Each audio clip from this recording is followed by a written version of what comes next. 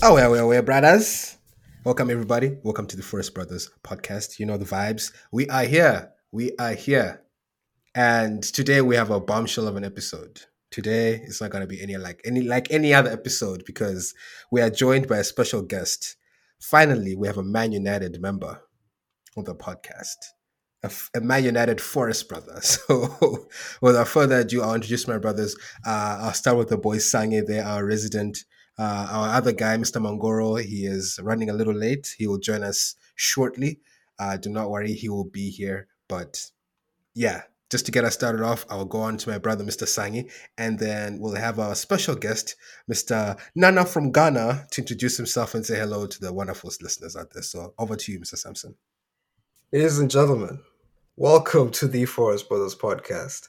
I am happy to be here once again with my brother Mwari. My brother Nana's here on the pod with us today.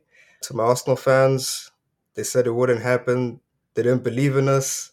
But guess what? It's going to be Christmas soon. And guess who's on top of the table, boys? Guess who's on top? I love to see it. I'm so excited to get started on the pod. So many explosive pieces we have to get through today. Let's get into it, guys. What's up? What's up? What's up? What's up? Finally, there's some unbiased opinions in this podcast. My name is Nana. This is my first time on this podcast. I'm more than excited to be a part of this. I'm obviously a United fan and a Ronaldo fan. So hopefully I can give my 2 cents on what just transpired this past, 2 days. And then give my 2 cents on that and see how that goes. Thank you, Mr. Nana. I don't know why you're pulling a Lukaku on us and speaking in an American accent, but don't worry, you don't have to do that here, my guy. It's okay. um, you know what we do on the pod? We have to haze just a little bit. But boys, we know what's been going on in the world right now. Our boy, Mr. Cristiano Ronaldo, dropped a bombshell of an interview with the boy Piers Morgan, and the world had to stop because I don't know if you guys remember this, but like, was it like a month ago or 2 months ago when the boy Ronaldo was like, "Don't worry, I will speak 2 weeks."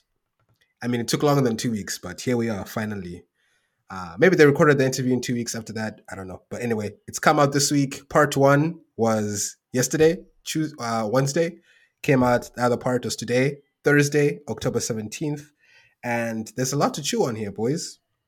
A lot of fans are happy, a lot of fans are not happy, but let me give the platform here to our boy, Mr. Nana, because as a Man United fan, I'm sure that he has a lot of feelings, a lot of thoughts that he would like to express. He has some things to get off his chest. So, without further ado, let's hear from Mr. Nana. Nana, this interview, my guy, what did you think about it? What did you think about the boy Ronaldo? What did you think about the boy Piers Morgan? What do you think about the whole situation as a United fan? Give us the deets, bro. Over to you. Well, okay. So I want to preface everything by saying I'm a United fan before I'm a Ronaldo fan. Okay. So I was obviously in love with United before Ronaldo showed up. And even Sir Alex Ferguson, a man he showed a lot of praise to in their interview, says no individual is bigger than the club. A lot of these dudes that left the team, on a sour taste, left because they started to feel like they were bigger than the club, right? And nothing he necessarily said in this interview was, wrong, right? Nothing was incorrect, at least not from the spectator or the fans' perspective. None of it was wrong.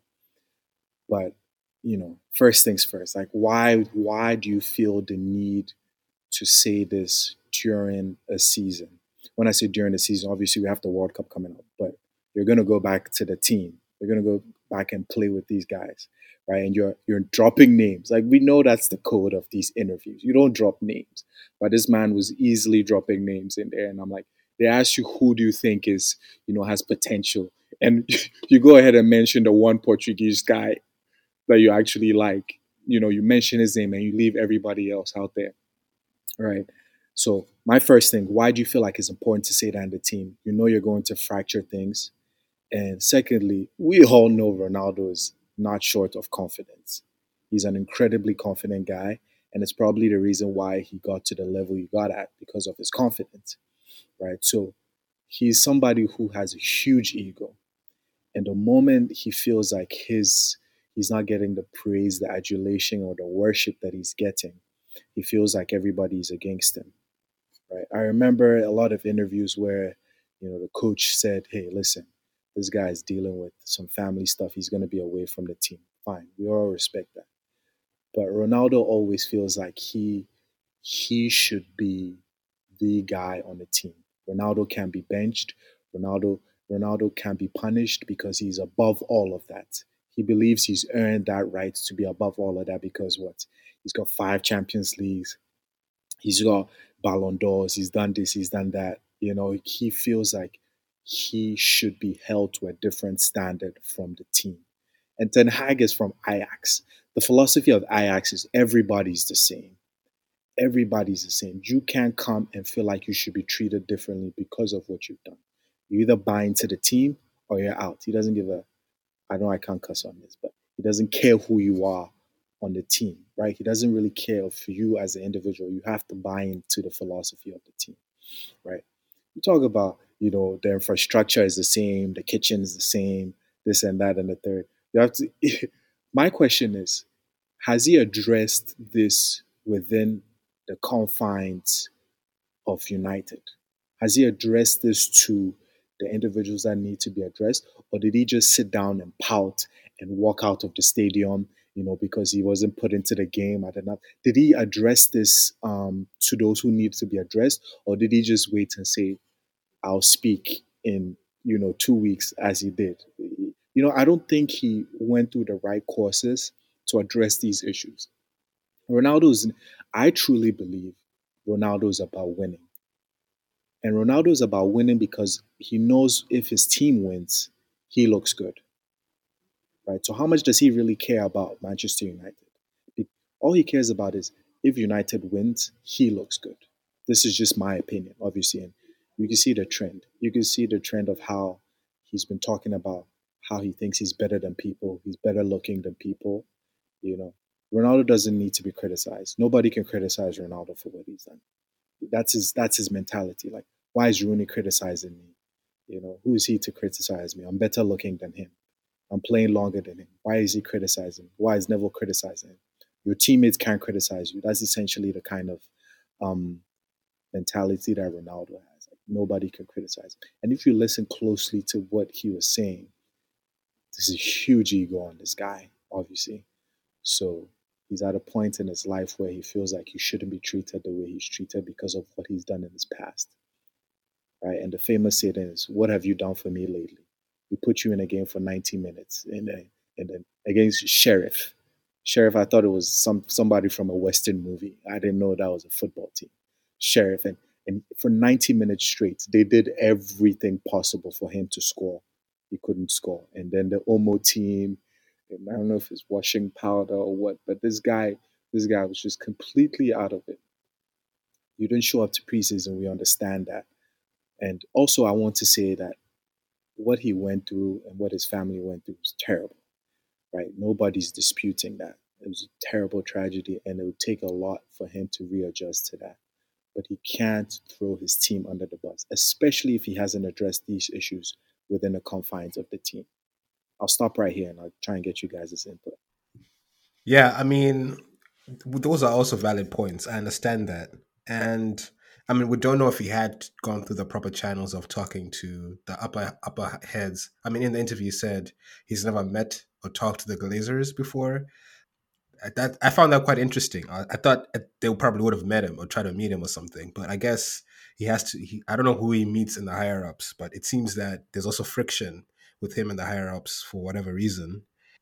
So my question is to you, Nana, like, when do you think he should have given this interview? Like, if you look at right now, the way the media, for example, is like just running stories on him, all these theories. Ronaldo's a baby, But then we also think about the situations, right? If we think about the Tottenham game, at Ten Hag, let's look at the Man City game. 90 minutes, Ronaldo's not used. He's been warming the bench for the whole game, and Ten Hag says, "I didn't want to put him in because I respect him." Tottenham comes around 90 minutes or whatever, he hasn't played. Ten Hag's like, yo, you're not jumping for 3 minutes. And Ronaldo's like, bro, like, come on, man. You know? And to him, maybe that moment was just so disrespectful. It's like, how can you do me like that? Like, I am an apex striker. I'm the best striker that was the soccer has ever known. That's me. You throw me in there, throw me in the kitchen, and I'll do what I can. You didn't throw me in the kitchen. You're not putting me in 3 minutes. The game's done. What am I gonna do? You know? So, and if you look at last season, Ronaldo's the highest goal scorer. He was the second highest goal scorer, I think, in the Premier League because Salah and Son had the same, and he had like what 22 goals. He had like six in the Champions League. You guys owe a lot for Ronaldo last season, man. You know he really carried you all on his back with the same resources in the same gym, probably having to bench 3 O's just to stay fit. So like, come on, he did his best, fam. You know, and then to come in this season, he's gone through all this trauma and he's trying his best. And now Ten Hag, I know he's got his new philosophy, but these things like Nana, you as a Man United fan, did you know that United had not made any updates to their facilities since 2009? Did you really know that? And knowing that now, doesn't that change your perspective as to why your team has been doing so poorly? Like, if their nutrition health hasn't changed in the 15 years, if the gym hasn't changed, if the swimming pool hasn't changed, if you're still eating food from an 80-year-old chef, like, these things make a difference, right? To an extent. Like, if y'all are not keeping up with the standards of every sports team in the world, like the good sports teams, if you're not keeping up facilities wise, and we know how expensive, like we know how facilities make a difference. And if you're not up to scratch, does that like shine light on why even Mourinho didn't do well, Moyes didn't do well, Ole tried, and like they all left frustrated, right? So like, doesn't this give you a bigger picture of what's going on? And don't you think this will force Man United to actually make the changes necessary to go forward? Like I said, nothing he said during that interview was false, right? Nothing he said was necessarily wrong. But what he did was he tried to embarrass them because, like he said about Ten Hag, if you don't show me respect, I won't show you respect. All he did was he tried to embarrass Manu as much as possible, right? You think Sir Alex Ferguson hasn't talked about the stagnation that's been there since? You think he hasn't spoken about it? When did you see Alex Ferguson do an interview talking about how old the chef is, or how the pool hasn't been renovated, or you think he, somebody who cares deeply about the team, hasn't addressed this?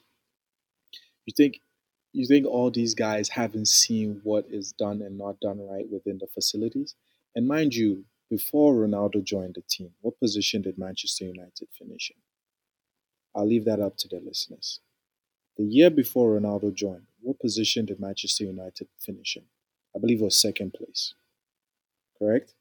And the mere fact that you score an X number of goals, right, doesn't mean the team overall got better, or you obviously helped the team, but your goals does not equate the success of the team. And that is where Ronaldo is always, in my opinion, wrong. Because he's always about, oh my gosh, I did this, nobody could help me. Right. I have to do this all by myself. These youngsters don't listen. Luke Shaw is using the community shield as a plate to serve himself at the buffet. Like, I mean, okay, I made that. No, but Ronaldo is all about, oh my gosh, I wish I had some help. Oh my gosh, I wish I had this, I had that. You scored 22 goals, but was the team better? No, I don't agree with. I truly believe this year's team is so much better than last year's team. Obviously, we didn't start well, but this team is so much better than last year's. And it's not due to just one person, it's a collective thing, right? Once he joins the team, a lot of that would have to change. Everything will be catered towards, the supply to Ronaldo. And teams will start to figure that out. Teams will start to zero in on him, and then they'll start to figure that out. You have to find other ways to be successful. And I truly believe Ronaldo could still be a top player, but maybe not in this Manchester United system. And your earlier question was, when do I think it was a good time to say this? When the season's done, because we know for damn sure he's not coming back to the team. We know he's not going to come back to the team, right? We know he's not going to come back to the team, and it's not going to fracture or it's not going to create any tensions because we know the locker room is going to be split somehow. There's going to be dudes that are on Ronaldo's side, and there's going to be dudes that are not on Ronaldo's side. And it's going to cause some tension and some friction within the team. It happens. It's a locker room. These guys are humans. Dalo is obviously going to feel on top of the world because he got some praise for that. Lisandro, Casemiro, Varane, all those people who are his boys are going to feel like, hey, Ronaldo's right, this and that. And so it'll be fractured in some way. And a lot of these young guys are also very maybe, they're emotional. They might be hurt by these comments, and it might affect their play. It might affect their confidence. Rashford holds him to a high regard. He didn't throw Rashford. He didn't name drop Rashford. Rashford might feel some type of way about it, you know. And I truly don't believe Ronaldo talked to his teammates about these things. I don't think so. Okay, I mean, and then just because I know you have to bounce pretty soon. My final question to you before maybe Samson has a question is: do you think he should come back in Jan, or do you think he's done? There's no way he should come back. This is it. He should bounce. Bye bye, Ronaldo. Goodbye. I think we should title this podcast Bye Bye Ronaldo because I'm tired of his ass. Tired of his ass. Phenomenal player. He's a legend, A bye bye Ronaldo. He's served the team well. He's run his course on the team. I think you should take the Saudi deal. If I were him, I'll take the Saudi deal. You know, fund his Botox, fund his Botox or his new teeth or whatever the case may be. But I think he's done. The team is much much better off without him. Psychologically and I think on the field. Watch Man U take off um, after the World Cup, and they find a way to galvanize the team together. Yeah, I think, I mean, I'm loving hearing those words from you, Nana, because in the last 2 days, I became Ronaldo's biggest supporter. He became my goat, Like, I'm rocking with this man till the end, bro. Portugal for the World Cup, bro. But yeah, I think it's interesting. But, because I hear everything you're saying. Oh, yeah, yeah. Yeah. Yeah. I see you have to leave now, and yeah, that's okay. It's great having you. Any final words to the listeners out there? Because I mean, as a man from the forest, I know Ghana's going to the World Cup. Do you have any final words for the Black Stars? Yes, the Black Stars are going to take care of Portugal, and it's a little revenge tour because we have Uruguay as well. So let's stay tuned. Ghana, South Korea are getting out of the group. So markets here. Thanks, my guy. We'll see you. Wow, you heard that, ladies and gentlemen. You can book it. Ghana and South Korea. Me personally, I think it's going to be Ghana Portugal. I I see Portugal in the final, and I'm loving it. I'm loving this situation because as an Arsenal fan, for years, for years, United fans have held Ronaldo over us like, yo, hey, you have Thierry Henry, we have the best player ever. We have him. He's ours. He's Ronaldo. Here he is. And now they don't want anything to do with him. And I love this. Okay, he's my goat now. Fuck Henry. Henry, uh, Bergkamp, they can shove it. Ronaldo's my goat. Heard the United fans, he's my goat. But anyways, I think it's interesting because I think Nana's right. Uh, we have to remember that this is a very egotistical person, more than most because he's been at the top of the game for a very long time. And, just so the listeners understand, like, most of these football players are egotistical. Like, I guarantee you, players in the Premier League walk around like they own shit. Even players from Nottingham Forest will walk around like they own shit. Like, it comes with the sport. When you're an athlete, you feel like you own shit. And it's fine. It's okay. But Ronaldo more than most because he's been at the very top for a very long time. And I get that. And I get that his comments come, you should take him with a grain of salt because he's not only, even though he may be telling some truths, he's also painting himself in the best possible light. Um, I get all that. But I do think it's important that we not gloss over the very real things he spoke about in the interview, which is the death of his premature son and his daughter being in hospital for a week for bronchitis. This is a baby in the hospital for bronchitis is it's pretty serious. We're talking life and death here. Like that, a baby having any sort of disease is for a week. It's a big deal. So I understand how that can impact his mental health.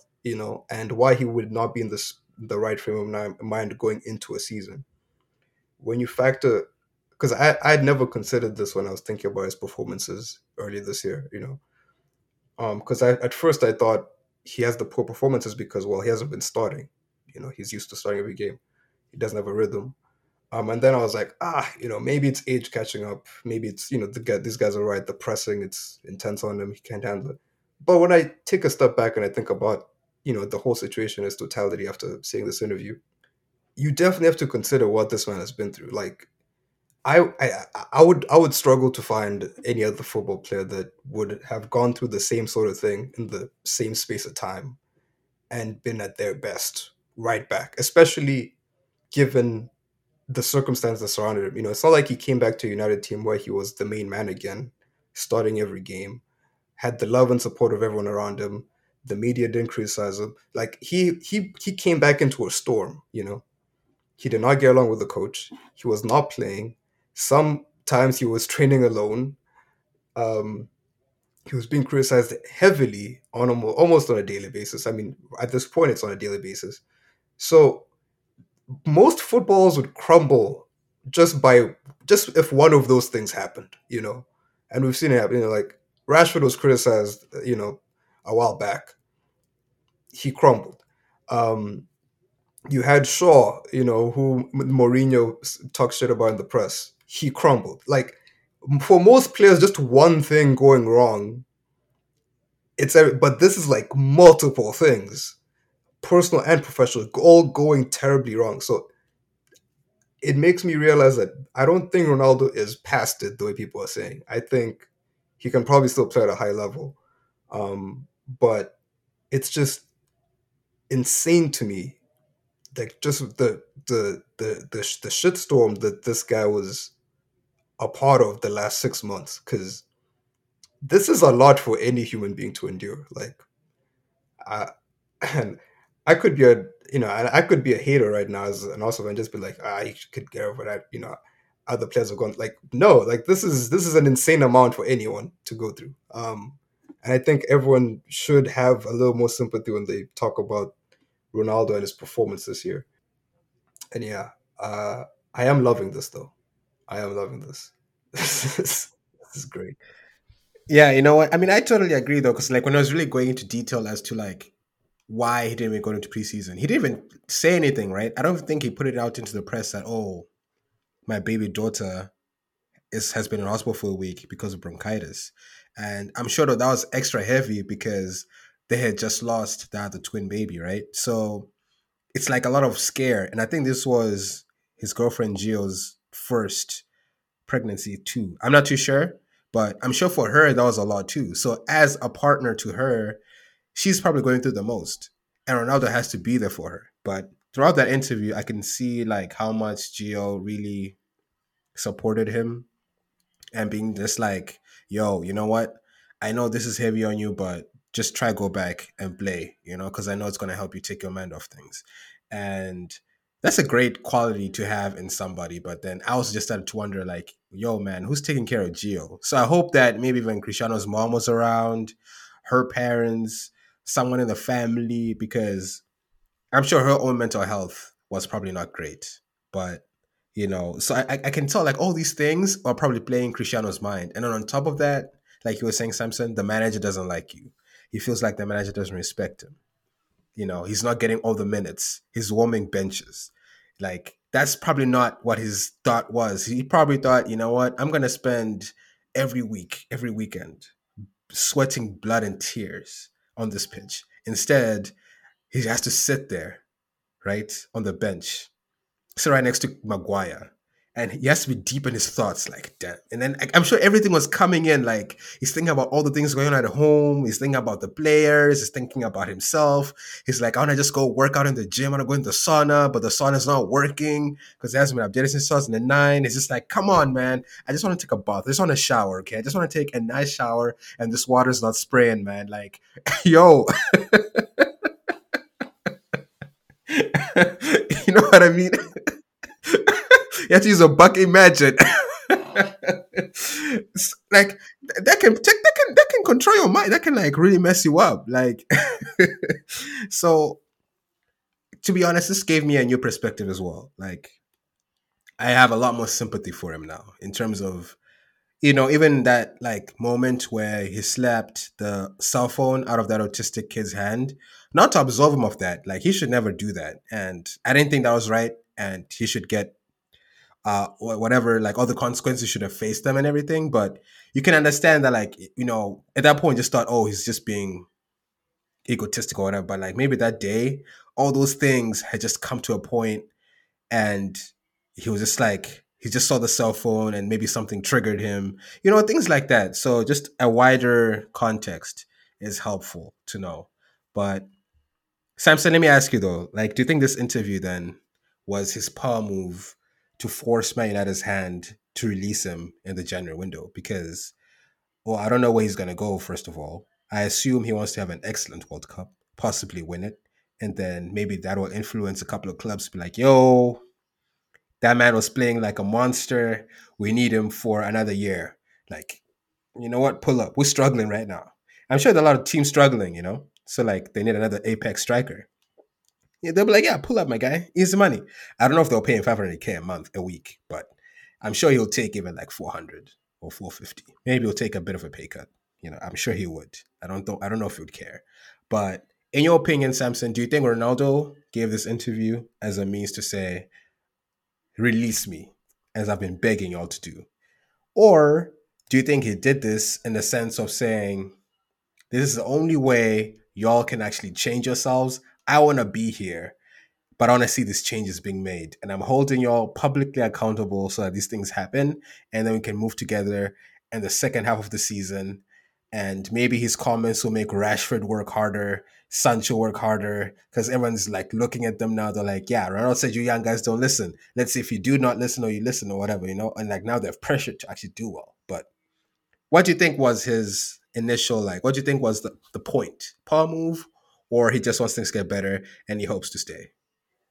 I think it's mostly power move, but I can also imagine that it was just like a venting session, like if I'm trying to put myself in his shoes, which is not easy because he's a multimillionaire who's won like so many things. I have no idea what the hell he was thinking doing this, but especially Piers Morgan. But anyways, um, let me tackle one thing at a time. I think it was power move, but it was also just like I am tired of turning on my TV every day and hearing Gary Neville talk shit for 20 minutes about me. Like, and every time Gary Neville opens his mouth, he gets 10 new followers. Like, I hate that. Like, I can imagine that. Like, this, like, it's like, I imagine, like, how, like, in the mid 2000s, you'd have, like, a rapper like Eminem or 50 Cent, like, someone at the top of their game, just rapping their ass off. They drop an album, it does well, and they get dissed by some guy from Memphis or some guy from Detroit that they have no idea who this person. Just some guy throws a diss track, and on the next track they're ethering someone you have no idea who this person is. They're like, why are they ethering this person? Like, and it's just like that idea that this guy, this nobody, people know him because he mentioned my name, and I'm tired of it. Like, he keeps winning because of me, and I'm suffering here in silence, and I'm tired. I am physically tired, and I just need to say something. So that's what I think it was, um, because from like a strategic point of view, like, it wasn't the best thing because, as we all, I mean, I'm not sure if we all know, but like, football, the business of football is very much an old person's club, in terms of like the people with power who make things happen. And the people in power do not like it when you speak out. Like I can go through like the names. Like you had Rashford when he was speaking out against school lunches. That only gained popularity when regular English people like got behind him and like, yeah, this is a cause we care about. Initially, Man United were not so thrilled. Arsenal, you had Özil speaking out against China's treatment of Uyghur Muslims. Arsenal actually punished Ozil for that, even though he's speaking out against people who are being oppressed. And you've had other people speaking out in protest of things. The people in power don't like it when players speak out. And you see it in other sports. Athletes aren't meant to do this sort of thing. And you even saw the Lukaku interview. Like any sort of thing that like shines a lot of what's going on behind the scenes, people don't like it. So from that perspective, like, yeah, it wasn't the best move for him strategically, but he was frustrated and he needs I think he knew he wasn't going back like to the team. I think he even mentioned it in the pod. In the interview. Ten Hag has 3 years. His contract is up this year. He knows Ten Hag will outlive him at United. So I think he was like it would cost more to get rid of Ten Hag than it would him. So I think he knows by doing this interview he's speeding up the process. But what I liked about the interview is that because he could have just done 20 minutes shit talking Ten Hag and the previous, manager and the directors, Glazers, and leave.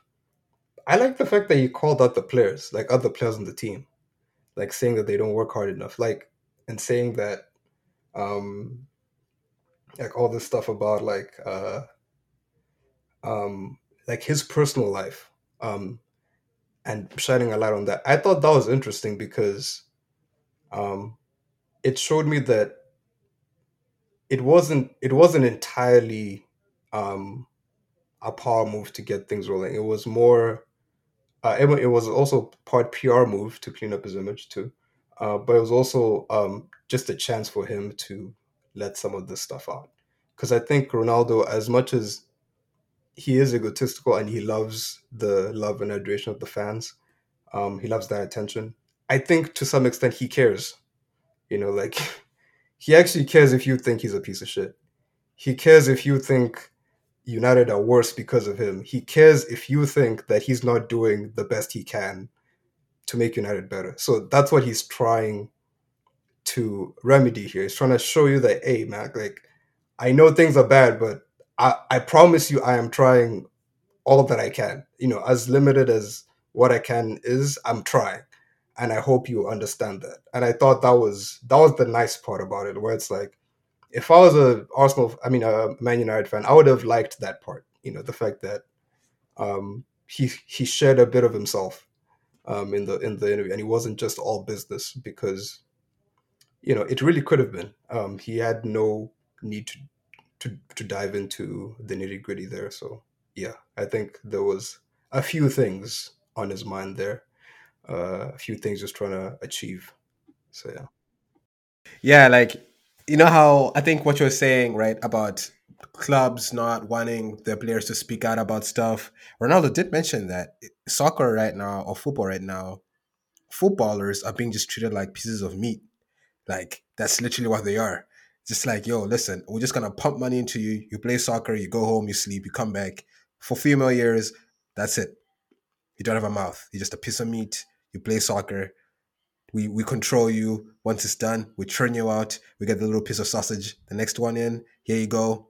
Play, whatever, whatever, whatever. So I was like, wow, okay. Now as we think about this stuff more, it's like, okay, that's interesting. But Samson, as this thing's unfolding, I'm a big Naruto fan. I'm sure you are too, and I'm sure a lot of our fans could be Naruto fans as well. To me, Ronaldo is like the Itachi of football.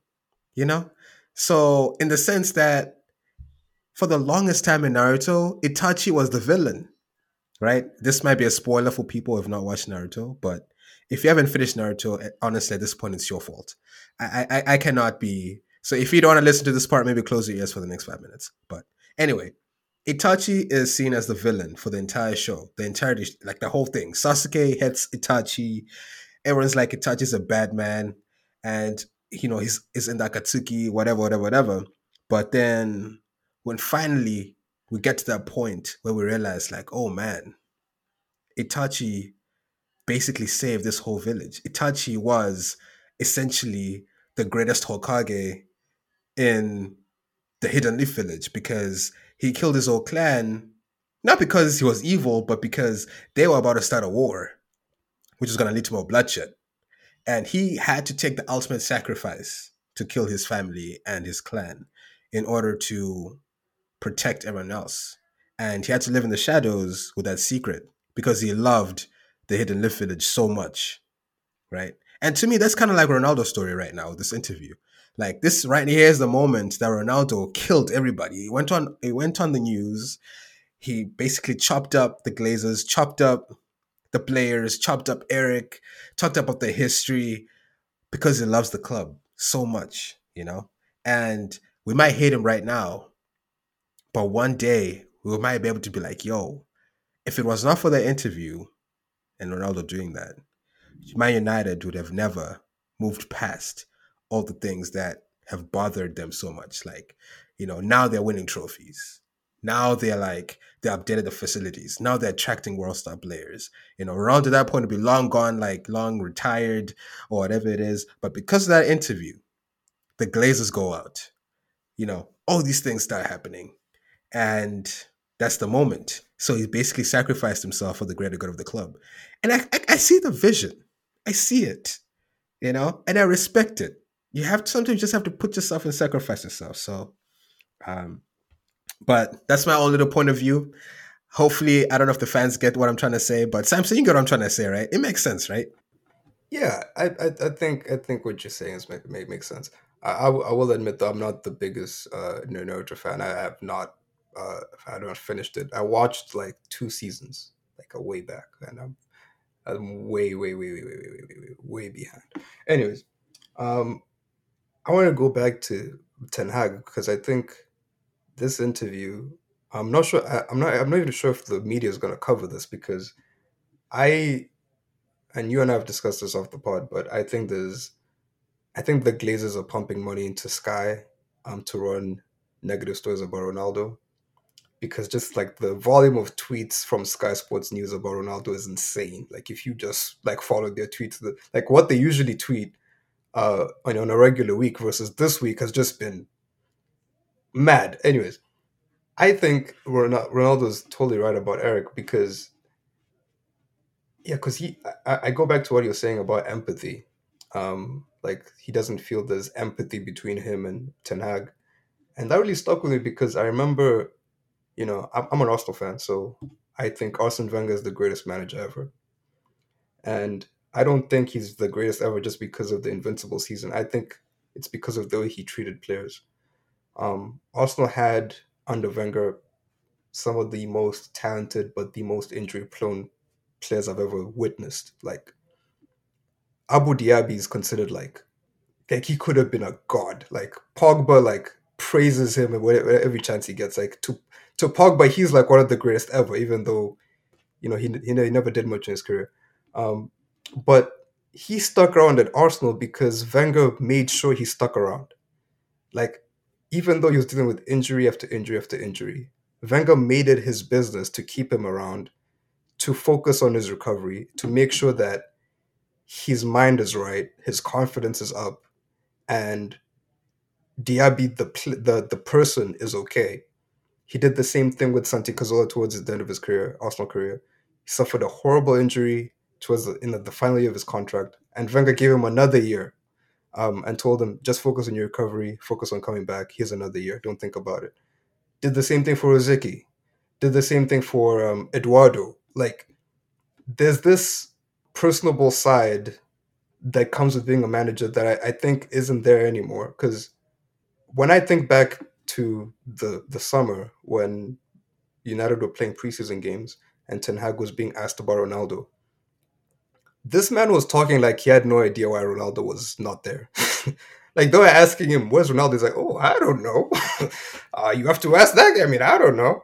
And like, ask the director. Like, you knew. He told you where he was. Like, you like he's low-key an asshole for this. Like, like thinking back, like that was a dick move, man. Like you knew he was with this kid. Why would you like? Why would you do that? Like, why would you act like he's like Ronaldo was hiding from the team or just on vacation? Like, this is why I don't get. Like, it was very clear to him like what was going on with the player, and he could have handled this differently. I know if Wenger was the one handling the situation, I don't think Ronaldo would have. He would have said very clearly in preseason he's dealing with family. He would have spoken to Ronaldo like, "Hey, don't worry about the team. Go be with your family. You will join up with us whenever you join up with us." And as soon as he would have been available, he'd have been in the team because that's just how. Like that's the empathy that Ronaldo's talking about, and that's something that was in the game for a very long time. Like that's how people like Sir Alex and Wenger would deal with people. They were, like they were managers, but they were their man management skills were just top. Ancelotti is the same way. Like Rudiger had the story when he joined Real Madrid, where his first day in Spain, he just bought a house. He hears a knock on his door at 6 p.m. and it's Ancelotti there to have dinner with him, and they sat and spoke the whole night about life. Like Ten Hag is not doing that with anyone. Like, I promise you. So I think that is something that I think the listener should pay attention to, because I think that's the empathy Ronaldo's talking about here. And I think Ten Hag, when he was talking about people would think about themselves, I think that's the stuff he was talking about. Ten Hag in the moment, I don't think was thinking about what Ronaldo's going through. He was just thinking about his job. Because at the time, as much scrutiny as Ronaldo was facing for being away at preseason, Ten Hag was facing 20 times more, because people are like, is this guy right for United? Is he going to be successful? He's asked for players United can't get. Remember he was begging for De Jong and, just silly, making silly requests that were just not going to happen. So he had all this pressure on him, but he was just thinking about himself. And I think that showed in his man management of Ronaldo. Because I think as much as you can criticize Ronaldo for the way he's acted, I think you have to go back and look at the way he's been treated and say, yo, Ten Hag, you could have done better here. Like, honestly, you really could have. You could have come out first day and said, hey, this guy's dealing with some family issues. That's why he's not on the team. Or you could have just said, hey, he doesn't fit into my plans. So I'll play him when I play him. I'm not gonna say I'm not playing him for the respect of his career one week and then play him 3 minutes the following week. Because that, like, again, that is like the most dickish thing like you could do. Like, one week you literally say I'm not playing him out of respect for his career. You're losing 6-0 or whatever it is against Tottenham when you're winning 2-0, 93rd minute. You want to bring him on for 3 minutes. A 37-year-old player. Like, that's not just disrespectful in terms of his career, but like injuries, bro. Like, you're gonna risk 3 minutes, like, of a game that's useless. It's one. Like, that's garbage time. That's when kids play. Like, people like 16-year-olds, 15-year-olds. Like, when you're gonna break a record. Like, Teta did earlier in there that he brought in Ethan Nwaneri for 2 minutes. End of the game. That's what you do, with young players, not with the 37-year-old. Like, so yeah, as much as you can criticize him, and I do share in the criticism, like, of the way he's handled things, but I think Eric Ten Hag, this interview has just shown me, like, this guy's a dick, man. Like, on the low, like, this guy is like actually a dick. Like, bro, these are just horrible things. Like, I would feel some type of way if I was Ronaldo too. No, honestly, I agree. I think that they haven't. Ten Hag definitely didn't treat him well, and I understand why Ronaldo's frustrated and he wants out. And he could probably see, like, yo, if I don't do this interview, these guys are gonna hold me again for the whole of the season, and then when the year ends next year, they're just gonna drop me. And at that point, who's gonna take me? So, like, right now, let me make sure, like, do my best at the World Cup and put some names, some respect on my name. But Samson, what did you take of his comments about the boy Ralph Ragnick? Because he did not rate that man at all. Him and Piers busy laughing like, bro, we did not know where that man came from. I did not know who he was. he was like, "Why are you guys appointing this guy? He's not even a coach. Like, first of all, I don't know his name. Second of all, he's not even a coach, and he's coaching me. Come on, man." So, and I think we all thought these things in the very beginning. But what did you take of Ronaldo even talking about Ralph in that way? Was it warranted in your opinion, or did Ralph just catch some strays that he didn't deserve? The thing is, it depends who you are and what you know about football. Like, to a lot of people who follow German football, Austrian football, it would have felt like strays. But if you're looking at it like, and okay, also if you play like Football Manager or some shit like that, like you would also think, yeah, those are some strays because you recognize the work Ralph has done in management over the last 20 years or so, building up clubs, setting them up to be sustainable and successful long term. Like all that is worthy of respect, but Ronaldo did have a point. Like Ralph hadn't coached in a minute. Like he was a sporting director for like 4 or 5 years before he joined United, and even the role he joined United for, like initially he was just supposed to be interim boss and then transitioned into being a director of football. Um, but yeah, I think it's just because the way he came in and the changes he was trying to make, and because like I guess like the players respond to that kind of thing. Like if you like like obviously I wasn't on the training ground, so I don't know, but I don't know how well he was performing as a coach, given that he hadn't done it in a while. I don't know what his level of like, for example, Ronaldo had been coached by, like in recent years, Ancelotti, Sarri, and Pirlo, guys who have been in the game, both as players and coaches, like very recently. They've been keeping up with the trends, what's going on, playing styles, all that. I don't know if like Ralph was got to the training ground and started saying some things, and guys were like, "No one does that anymore." I don't know if that was the case. Maybe that's what made him think this guy's not a coach. But players pick up on that stuff. Like you haven't worked in 5 years. Like why are they hiring you? Like it makes sense to me why you would feel some type of way. But they were low key strays because Ralph is accomplished in his own right. But it's sort of like 50-50. But I see where Ronaldo's coming from.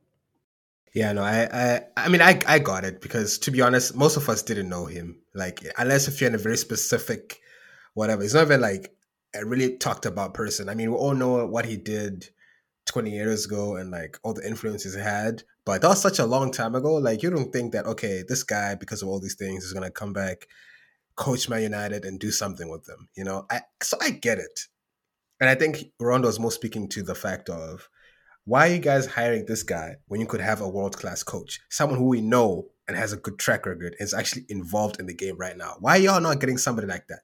But instead, you want to get Rolf because you want to employ him later to be your sporting director, but he's gonna coach first. He's gonna coach first. Like, come on, man. Like, I don't know who was making those decisions. And I'm sure Ronaldo spoke out about it and was like, guys, what are you doing? And they're like, Ronaldo, please sit down. What are you doing? And he probably took that to heart. He probably held on to that. And it's like, you know what? I'm gonna catch you one day. I'm gonna expose y'all, man. Like y'all, y'all looking at me, and I'm looking at you, and it's gonna come out one day. So He did say he had a little book the way he was writing stuff, so maybe he wrote it in his little book. exactly, exactly. But so like his comments about the young players, I found those to be very interesting as well because it's like in the hip hop game. I don't know if it's an old head thing, but you know how old heads be like, "Yo, man, this new age of rap, these kids, mumble rappers, they don't know what we went through. It's too easy now. Just upload a song on SoundCloud and you're famous." Or y'all don't know about battle rap no more because y'all didn't grow up in the Bronx. Battle rapping, on the street to survive. Y'all didn't have to get shot to make it. It's like all those things. And now it's like Ronaldo as well is like blaming the young kids, like, yo, man, these kids are motivated, man. Everything's handed to them. They just, I tell them one thing, it goes in one ear and comes out the next. They don't know. You tell them one thing, they go on the field, they do another thing. They don't care. It's just, there's no hunger, there's no motivation, you know? And I found that very interesting. I mean, of course, like Ronaldo is a picture because I mean, and I can see why you're saying that because right now we know that Ronaldo physically, there's not many people who are as physically apt as he is. That man is toned. That man is fit. You know, he's 37 and he's fit. He looks 10 years younger than Rooney, and he's 2 years older than him. So obviously he's speaking from experience. Like he knows what he's doing. So I know Nana touched on it a little bit, but I just want to hear your perspective as well on his comments about the young players these days, on whether they are hungry enough. Because if you look at maybe he looks at Lingard, and he's like, this kid, he scores a goal, he does the gritty, but he's done nothing all game. He's busy dancing with Pogba in the dressing room. Ronaldo's just probably looking at them like, bro, what am I watching here? Luke Shaw probably finishes the game, goes into the cafeteria, eats like 2 slices of cake with whipped cream on top you know, like, and then he smiles at Ronaldo, and Ronaldo just has cake in his teeth, and it's like, bro, come on, man, like, please, you know. And then he meets Sancho in the hallway. Sancho is probably like smoking a jewel. It's like, what one, fam? Like, what are you doing? Like, or something. It's like, yo, Sancho, man, come on, bro. Why to play a game? Drop that jewel, bro. Come on, man. So I can see, like, do you think he had a point to criticize young players as to like the state of how they are now, or is he just being bitter, like he's just a young man and maybe he's jealous of their youth and he doesn't think that they're using their youth properly and they should actually be working hard? Because I don't know, Dalot, to me, I don't know if he's like necessarily like up there where Ronaldo can be like, yeah, that's the kid. Because doesn't isn't Joao Felix as well like Portuguese? Like it could have picked Joao Felix or something. I don't know what beef he has. Or even Cancelo. Cancelo looks like he works hard.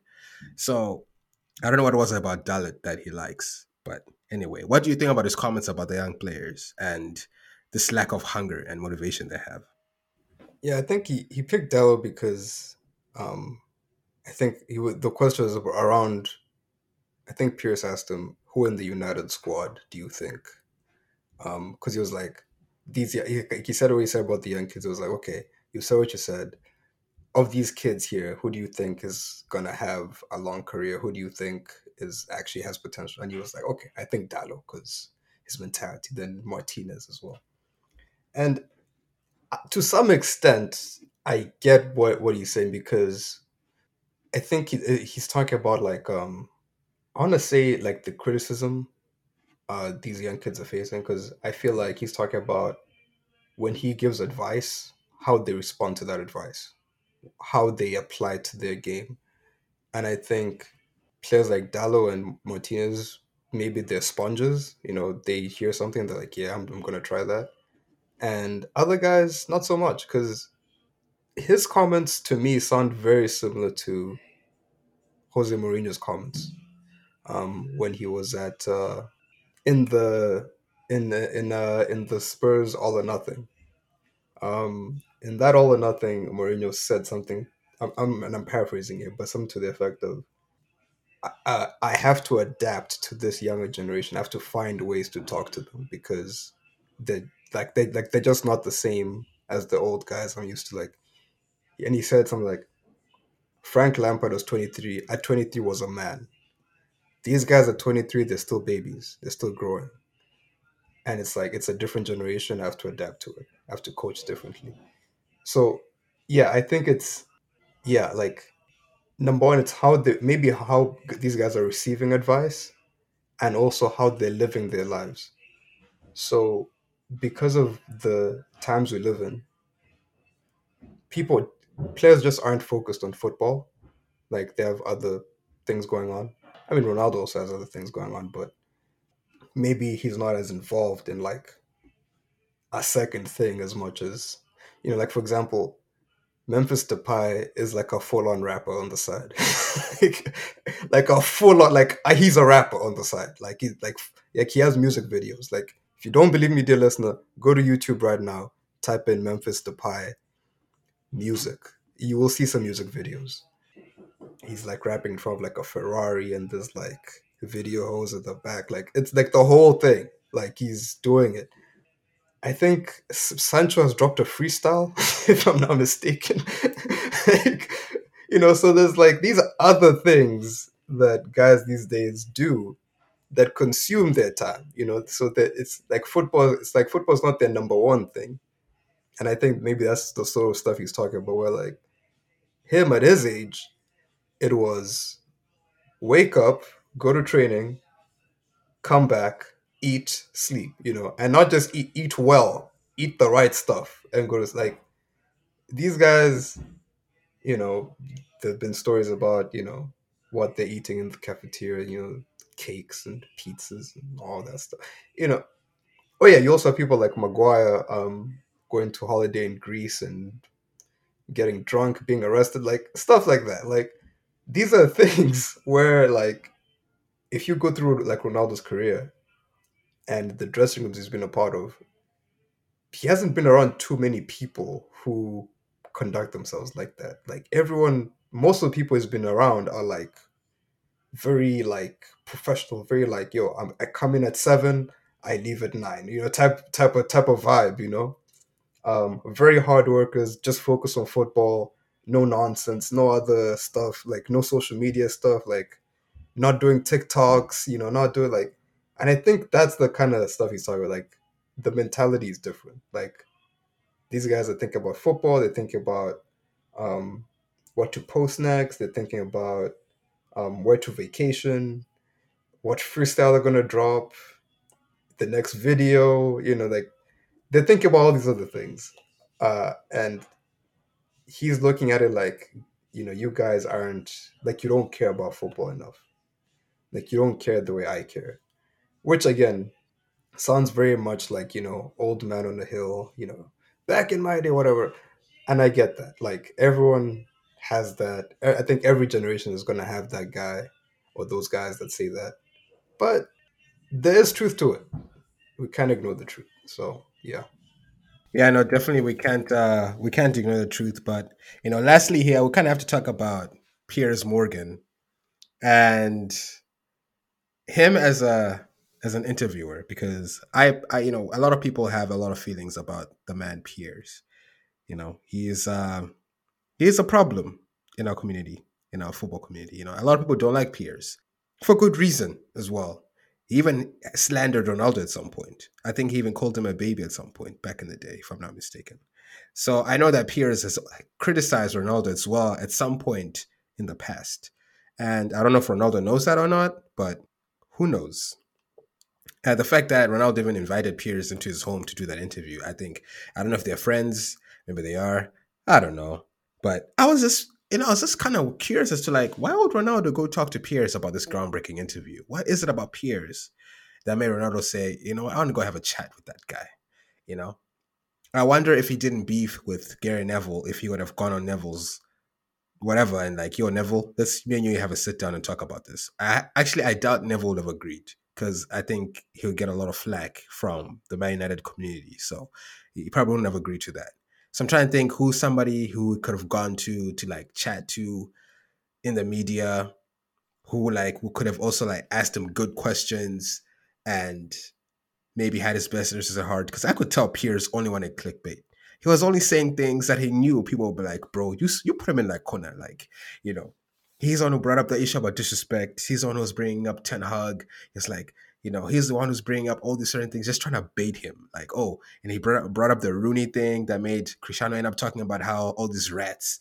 That was all Piers. That's what he wanted. Piers wanted to have the biggest interview ever, because I don't think there's ever been a time when so many people have spoken about Piers ever in his life. This right here is Piers' moment to shine. This is the time. He knows Ronaldo has 400 million followers on Instagram. So if Piers can just get a little bit of that 20% of that viewership, he knows he's breaking bank, you know? So I'm pretty sure this interview with Ronaldo is gonna rake up millions and millions of YouTube views. I can guarantee right now. I probably even have to check. I'll check at some point to see how many views already the video has, but I wouldn't be surprised if it's on like 10 million already. So, which benefits peers, you know? So I want to hear from you, Samson, because Piers is an Arsenal fan. But I just want to know what your opinion is on him and his interview style, and like whether Piers was actually the right person for Ronaldo to talk to, and overall, what you thought about the whole interview itself. So I just want to hear your opinion on that. Well, this is where this is where I think the interview is more PR. Like this is like the PR part of the interview. Like Piers Morgan. Because the thing about Piers Morgan is that he didn't always work for Talk TV. I'm not sure whether he was fired or he left, but he got into some trouble last year. Forget what it was about, but he got into some trouble at his last network, and he was let go, or he left. I don't know, but Talk TV isn't like, I don't even think it's a top three network or even a top four, maybe not even in the top five.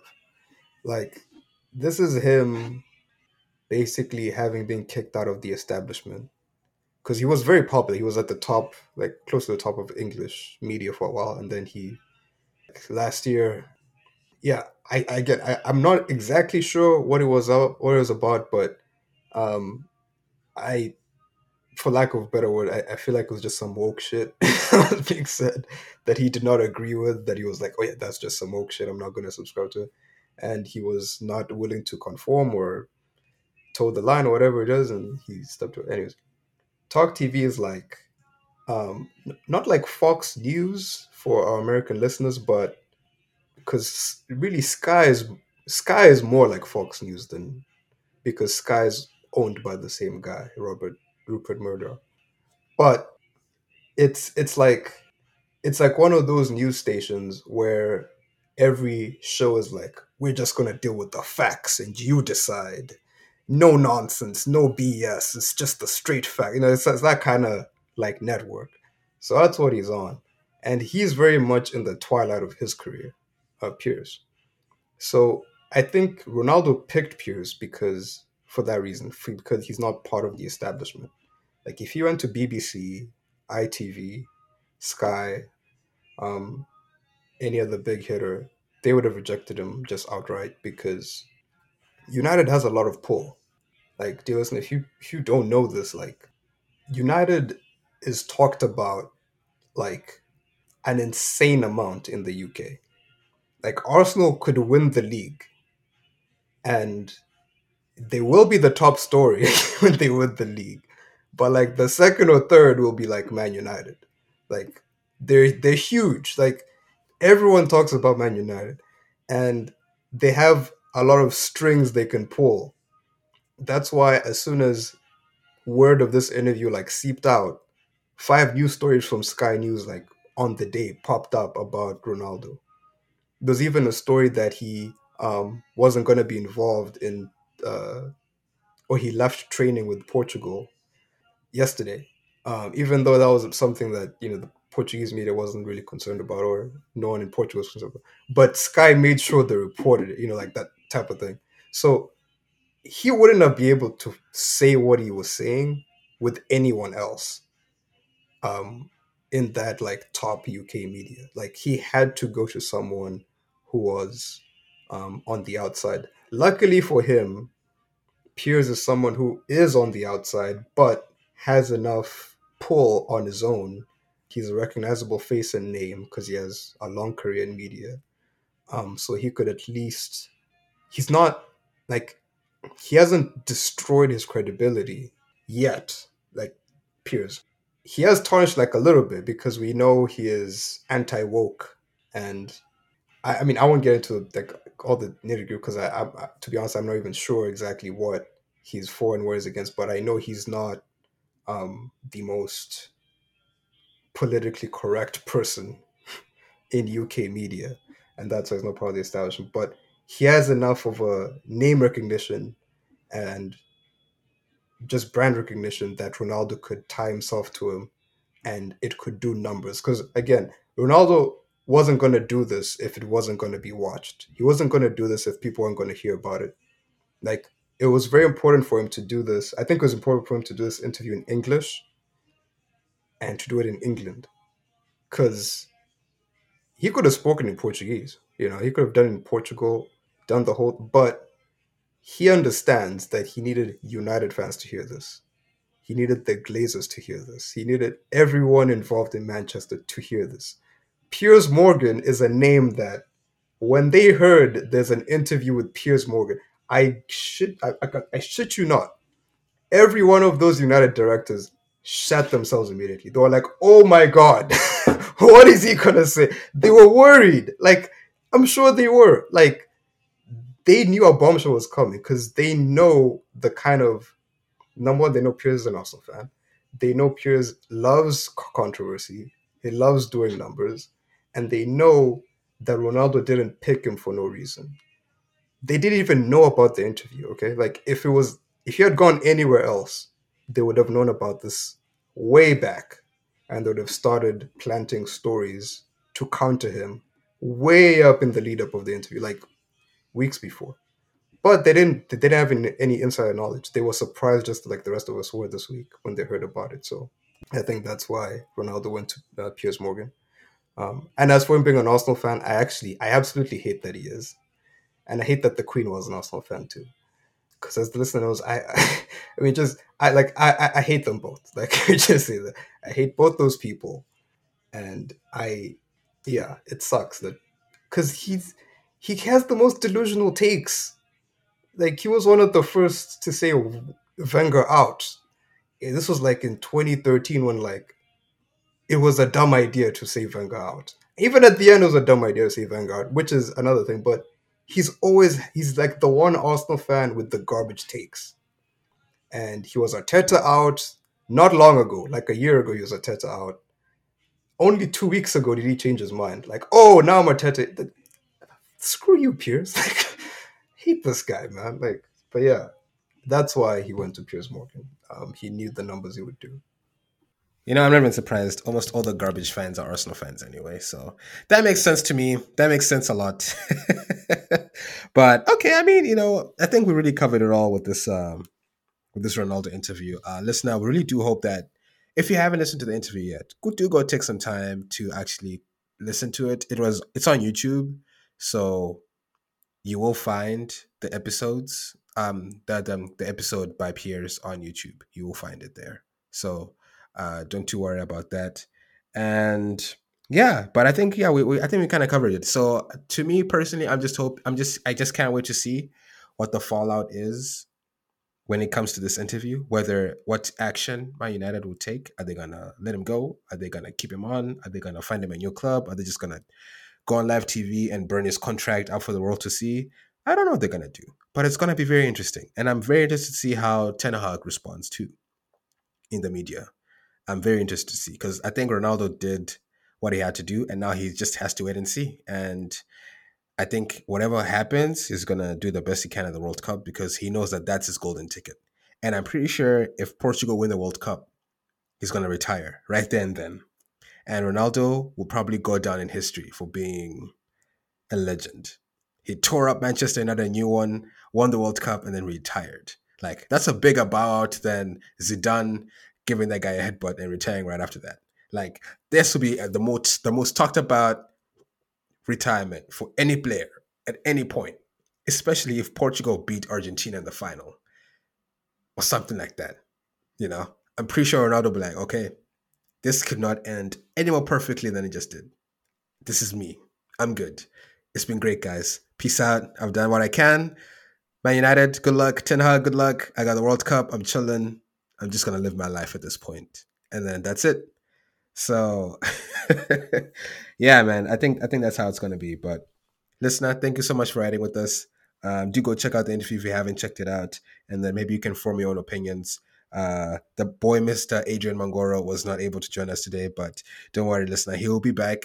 I know you'll miss him, but he'll be back. I think you know, when you work in this life, sometimes can just take over, and it is what it is, man.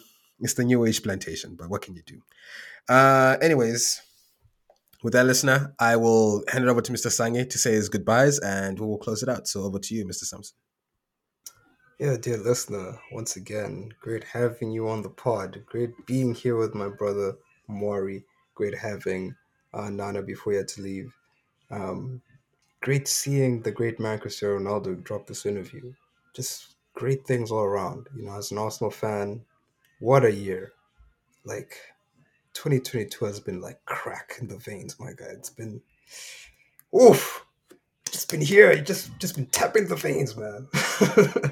But yeah, it's been amazing. And yeah, I don't know what 2023 will hold. Honestly, it's like I think the perfect way to end this year is Messi, Ronaldo in the final. I don't care who wins it. I do not care. Whoever wins it, like my heart will be full. Like just like to see Messi win it, like the tears in his face, the joy. Wow, what a moment! To see Ronaldo win it and just retire, like bro, like he'll be my goat. I'll say right now, if he wins, he's my goat. There's nothing you can do to change my mind. He is him. But yeah, with that, dear listener, I will say goodbye and we'll catch y'all next time. 100%. Now he definitely will be my goal forever. Cristiano over Messi anytime. I know that splits up the things, but I'm pretty sure Ronaldo winning the World Cup over Messi will just end the debate right there and then. So, and I'm sure it'll be just done at that point. It'll be done. Even Messi will be like, you know what? I also retire. I'm good. It's fine. It's okay. It's okay. We don't have to do this anymore. All right. So, but yeah, I think that's how it should be. But anyway, listener, thank you so much for hanging out with the First Brothers. And yeah, we'll catch you on the next one. And don't worry, next episode is going to be all about World Cup. As the World Cup is coming in, we're going to be doing all the briefings, all the match previews, overviews, team selection. So watch out for the next episode that's going to come after this one. It's going to be all about the World Cup as the First Brothers fly over to Qatar to cover everything straight from the stadiums. But with that, listener, thank you so much, and we'll catch you on the next one. Peace out.